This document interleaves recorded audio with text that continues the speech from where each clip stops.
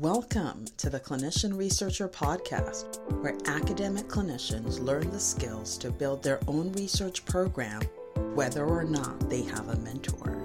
As clinicians, we spend a decade or more as trainees learning to take care of patients. When we finally start our careers, we want to build research programs, but then we find that our years of clinical training did not adequately prepare us to lead a research program. Through no fault of our own, we struggle to find mentors, and when we can't, we quit.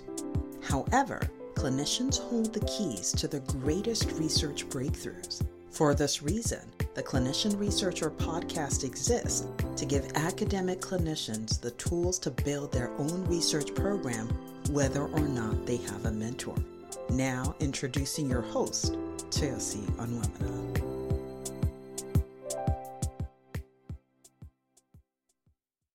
Welcome to the Clinician Researcher Podcast. I'm your host, Chelsea Onwemina, and it is a pleasure to be on the show today because I have an extra special guest. Peter, please introduce yourself to our audience.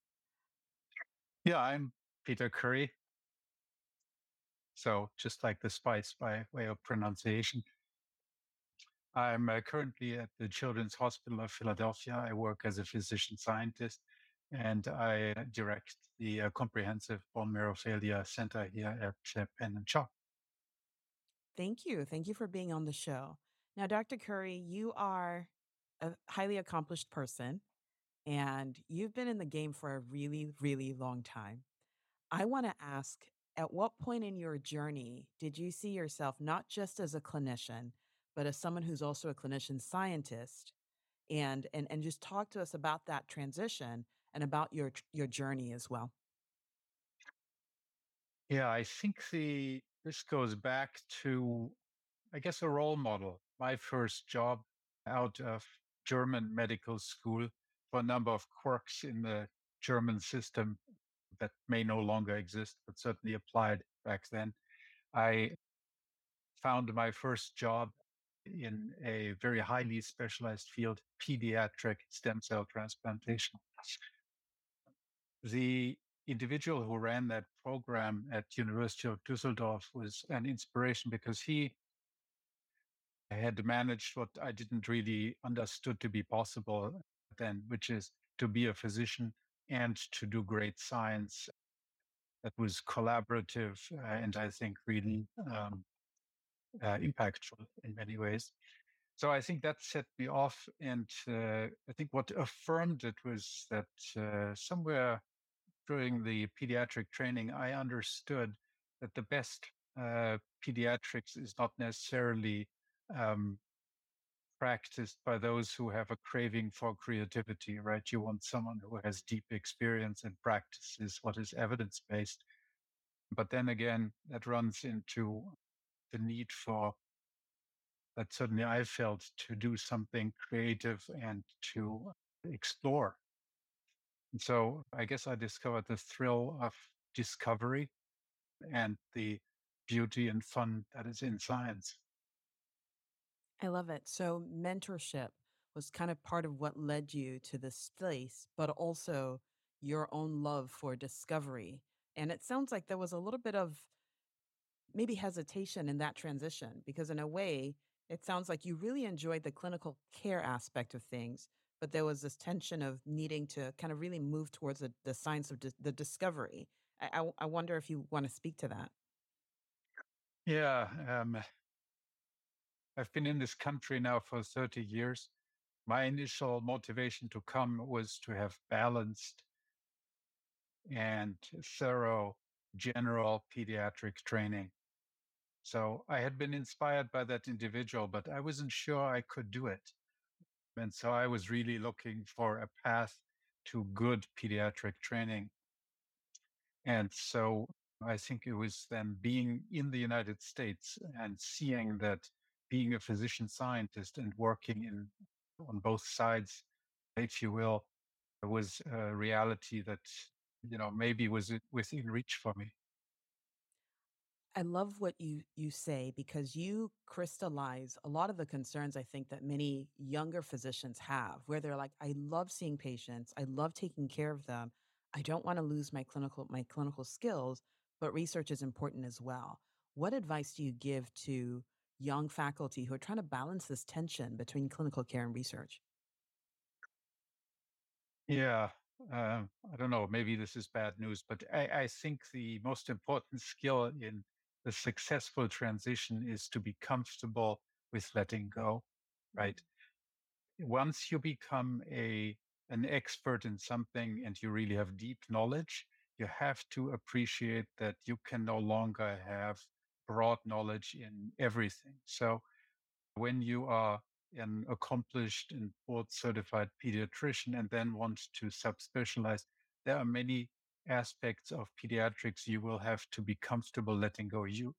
I trained as a stem cell transplanter and hematologist at the Hutch and Seattle Children's, and I think it was clear early on to me that I would never be a consummate GI specialist, and that I knew very little about pulmonary medicine, for example. So you have to let go of something and be comfortable with that. And I think many young trainees early on struggle with that because it is an accomplishment to practice medicine and to be a gatekeeper, a pediatrician or an internal medicine doc who knows how to diagnose a patient and how to help them create referrals. But it's entirely different to be a subspecialist because there's many things you can no longer pursue and you will not be an expert at. And that's important to understand early on and to become comfortable with. I appreciate you saying that. It's almost like a fear of missing out. And the reality is, we're doing it all the Mhm. time, right? When we were medical students and we chose a specialty, we actually closed the door on all the other specialties. And so, in a sense, what you're talking about is doing that more and more. As you're moving forward in your expertise, you are closing doors, but you have to be comfortable with doing that. Yeah, that's very right. Yep.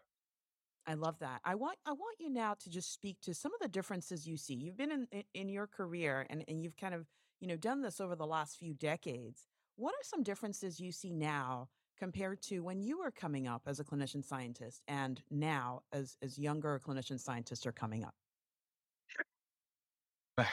I think there's a lot of good news actually. I really think that there are many, many great opportunities. There are, I think, now more institutions that take an active role in fostering physician scientists. It's no longer limited to the major institutions, academic institutions. I think there are more careers that one can look at, depending on how much science you want to do and what the context for that science should be. I think that there's really a golden age of science in my mind. The tools that the I guess the IT revolution and engineering have provided us have created an amazing set of resources to tap into, and I think this is all really great news. So I think this is a wonderful time to become a physician scientist. I think the greatest risk is distraction. I think over the what I still think is a short course of my career, I think there's so many more demands on especially young physician scientists in the transition. Everyone now needs to be their own PR specialist vis-a-vis social media. I think that there's an increased demand for how healthcare is delivered. I guess here the catchword would be the electronic medical record that we spend a lot of time with. So I think there's a lot of distraction that has nothing to do with our patient care or very little.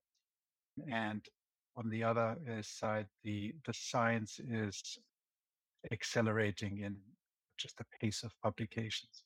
And I think that can be a daunting set, or it may appear to be a daunting set of obstacles. But at the end of the day, the greatest science I know is my own, and that should be the same for every physician scientist. You should believe deeply that what you do is worthwhile, impactful, and has a future. And when you do, things will fall into place and you'll be able to compartmentalize and maybe drown out some of the distraction. I love what you how you summarize it. It's I actually really love your positive outlook as well. Just that there is great opportunity. There's so many new technologies that can be incorporated into our research programs. And I appreciate what you speak about distraction. And there is so much now in healthcare that's required of physicians, and not all of them are necessarily directly beneficial to the patient. And so really it you speak to the need for focus, but creating structures that allow you to, as you say, drown out the noise so that you can really focus on your research. And I like what you say about, your research is your own. You're the one leading it. If you don't lead it, nobody else is going to. All the other stuff somebody else can do at some point. But if you don't lead your research, the thing that drives you, the passion you have, no one else is going to move it forward. And so it's almost like there is an imperative or maybe an obligation we have, and not a bad obligation, but really to really move our work forward. And I love what you shared in that. I And don't know I if you want to think speak the more. Yeah. yeah, I think you're hitting on a, I think, key aspect, and maybe one of the ultimate struggles in being a physician scientist, and especially coming from a physician side. That's very much outcome driven, right? We want to do well by patients. And we change many different variables of the treatment at the same time, looking for a top-notch outcome. That would be a very bad approach to science. Mm. And so there's an inherent tension in how we practice medicine and how we practice science. And I can certainly say for myself that it took a few years to understand and appreciate that, and to take a different approach to my science than I do to my patients. Yeah, I one of the things you highlight in that statement is that, you come through clinical training and you know a lot of patient care, but you don't know much research. It's not part of your training. And there's so many nuances to addressing a research question that's completely different from how you care for patients. And I think that that's lost in our understanding as clinicians. And there was a sense that if we take care of patients, we must know how to do the research. I wonder if you can speak to that gap, and how do physicians fill that gap? Yeah, I think I've learned a lot from the scientists I interact with, and from having been in science for a while. And I think a colleague I found has a particularly nice way of asking questions that captures some of what I want to speak to here. She will typically pose a question with, "Well, doctor, isn't there a different way of interpreting your results?" And make a suggestion to ask a question. I think that's inherent in science. It's how we do science, right? Look for alternative explanations. And that isn't always what we do in the patient arena, but I think it would benefit us to do more of that. Isn't there a different way of looking at this situation?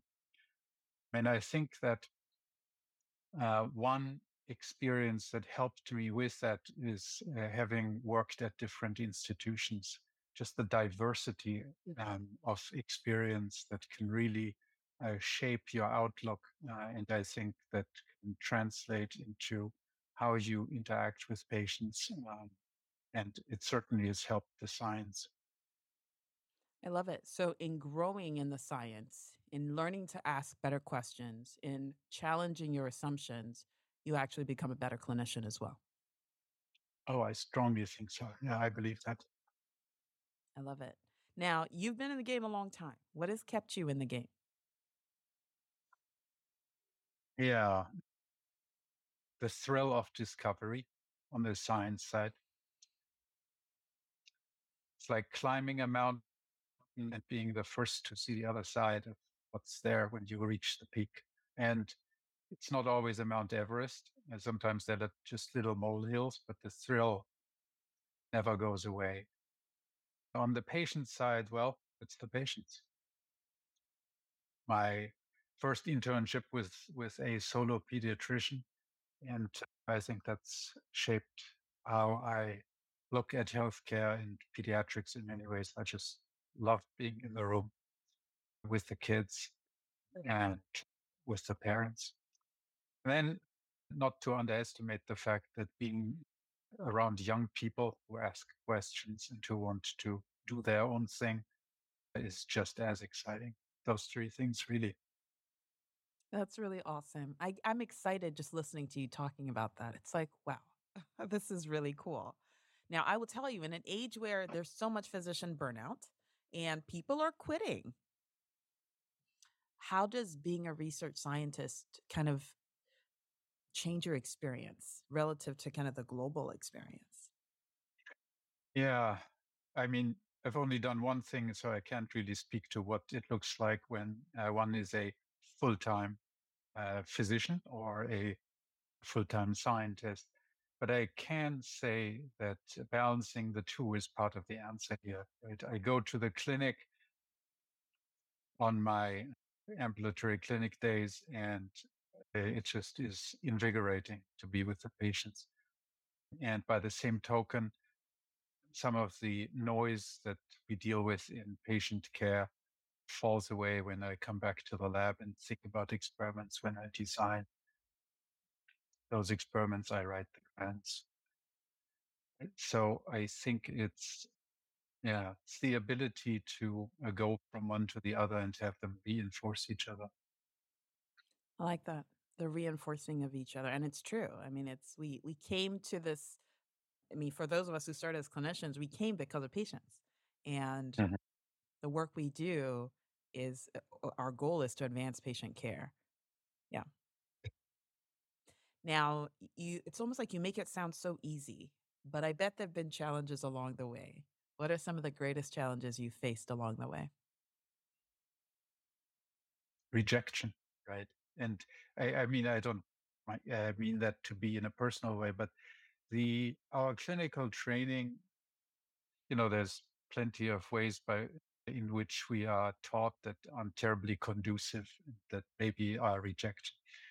Certainly, science is that way, right? So there is a strong inclination for scientists to criticize, to look for alternative explanations. But I think that the answer here is you have to be comfortable with the process. So it's not the immediate outcome, right? My first grant, probably my first few grants were rejected, not funded, but it's a process.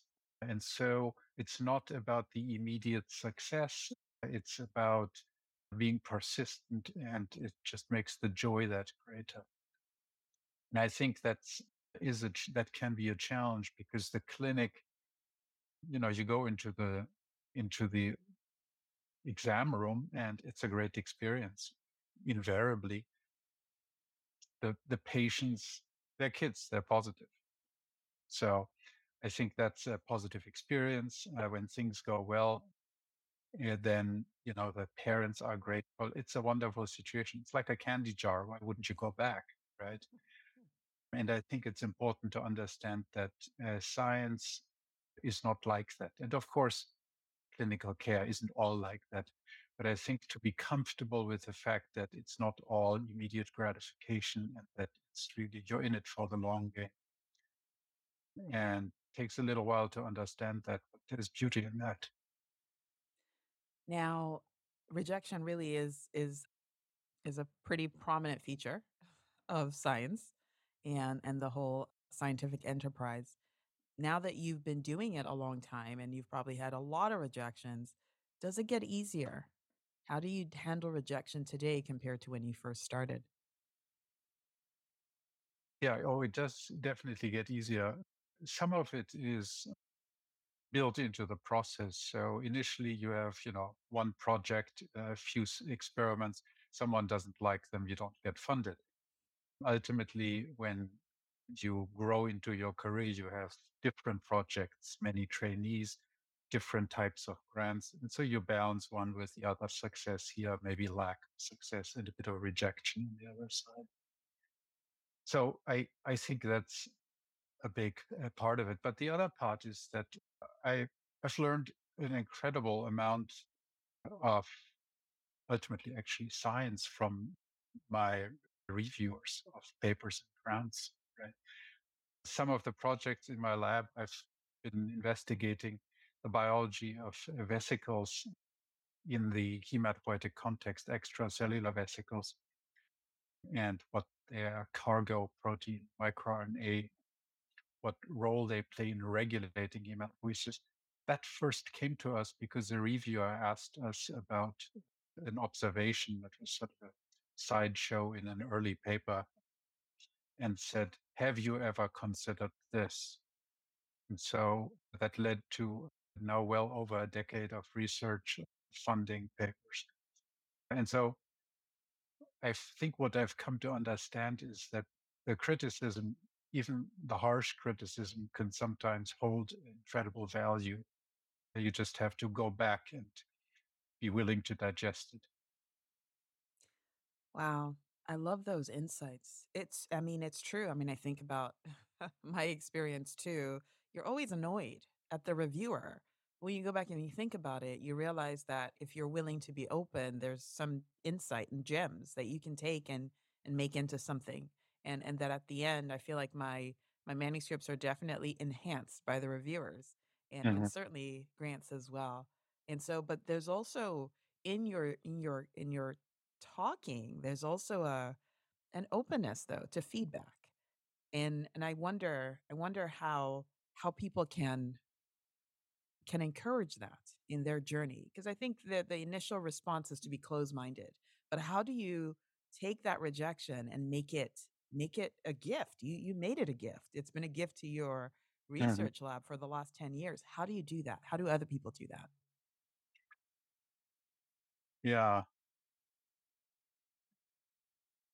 I just go back. So when I guess they used to be called pink sheets from NIH grants, right? So I go back to my critiques and I read them, I reread them, I, you know, highlight them. So I think you really have to be willing to read carefully, to read between the lines, and to to digest. I don't think it's a no, it's a single read and an immediate realization. I think that the openness and the acceptance and the opportunity that comes with some of the critique isn't always immediately apparent. I I'm afraid I don't have a sort of a magic bullet or a go-to strategy for what you're asking. But I think allowing the process to take hold and the critique just to percolate through your mind is one way that's worked for me. Sure. I also hear you talking about a resilience because you keep going back, right? You don't first read I mean, I think I'm also kind of hearing that. I mean, you're going back to resubmit or you're going back to readdress the issues. And Mhm. so because you keep going back to it, you have the opportunity each time you go back to take something different from the first time. Uh, and I guess the other aspect of that is, of course, the interaction with peers, right? So I'm a big believer in working with so in terms of, in the case of NIH grants, working with the institutes, what is it they want? What are their critiques? What's their interpretation of the critiques you've received? So, and it's just one example. The theme here is talk to other people, see how they interpret what comes back and bounce ideas for rebuttal of others as you do. And I think those interactions can be incredibly insightful. And sometimes the discussion with maybe where you get insight where you least expect it. So, there's whether I talk to the program officer or a medical student in the elevator, insight is everywhere. You just have to look for it. Yeah, you need to mine it. I also hear you speaking to the collaboration. There's just collaboration happening on many levels. Collaboration happening in your lab, collaborations happening with other investigators, collaboration kind of with the reviewers too, because their insights now Mhm. are part of your program. And you're also talking about with the institutes as well. What are they looking for? How are they interpreting the reviews? And so it's almost this sense of, I mean, we talk about team science, but it really is kind of the greater team science.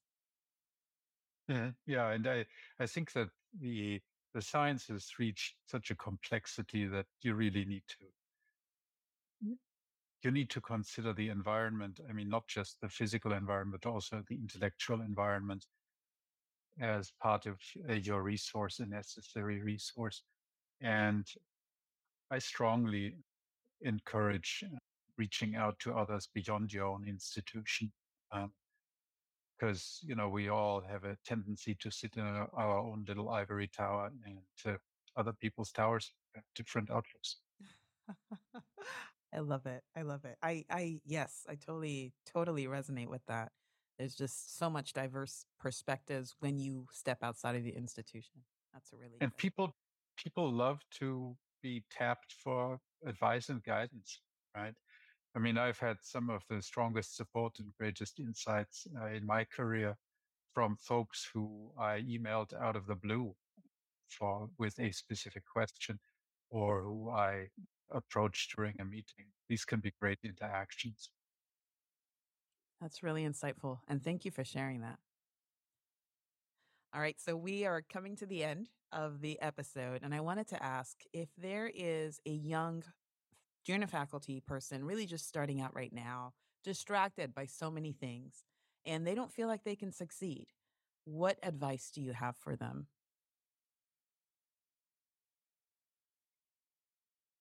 Believe in yourself and persist. If you want it, it will happen. And don't be distracted by people like myself who present their career in sort of a linear fashion. It's not like that.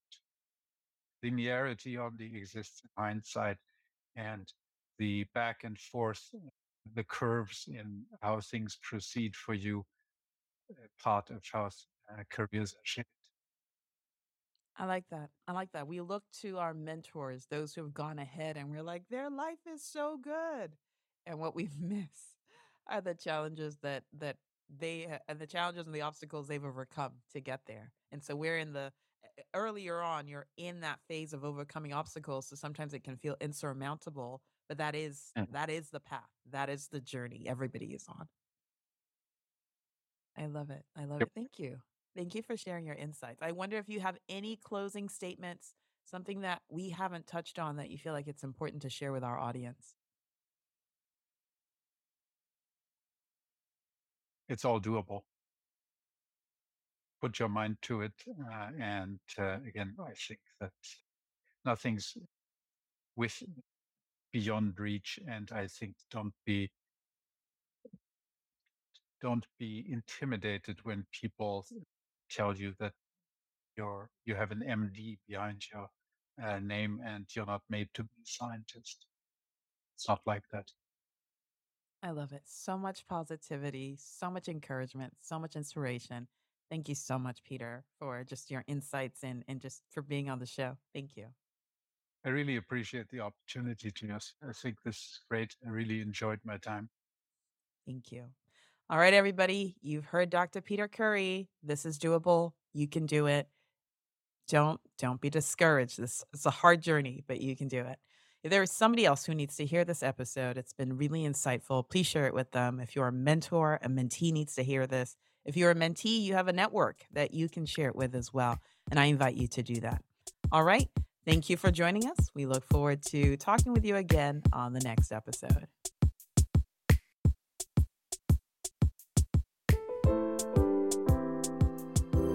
Thanks for listening to this episode of the Clinician Researcher Podcast, where academic clinicians learn the skills to build their own research program, whether or not they have a mentor. If you found the information in this episode to be helpful, don't keep it all to yourself. Someone else needs to hear it. So take a minute right now and share it. As you share this episode, you become part of our mission to help launch a new generation of clinician researchers who make transformative discoveries that change the way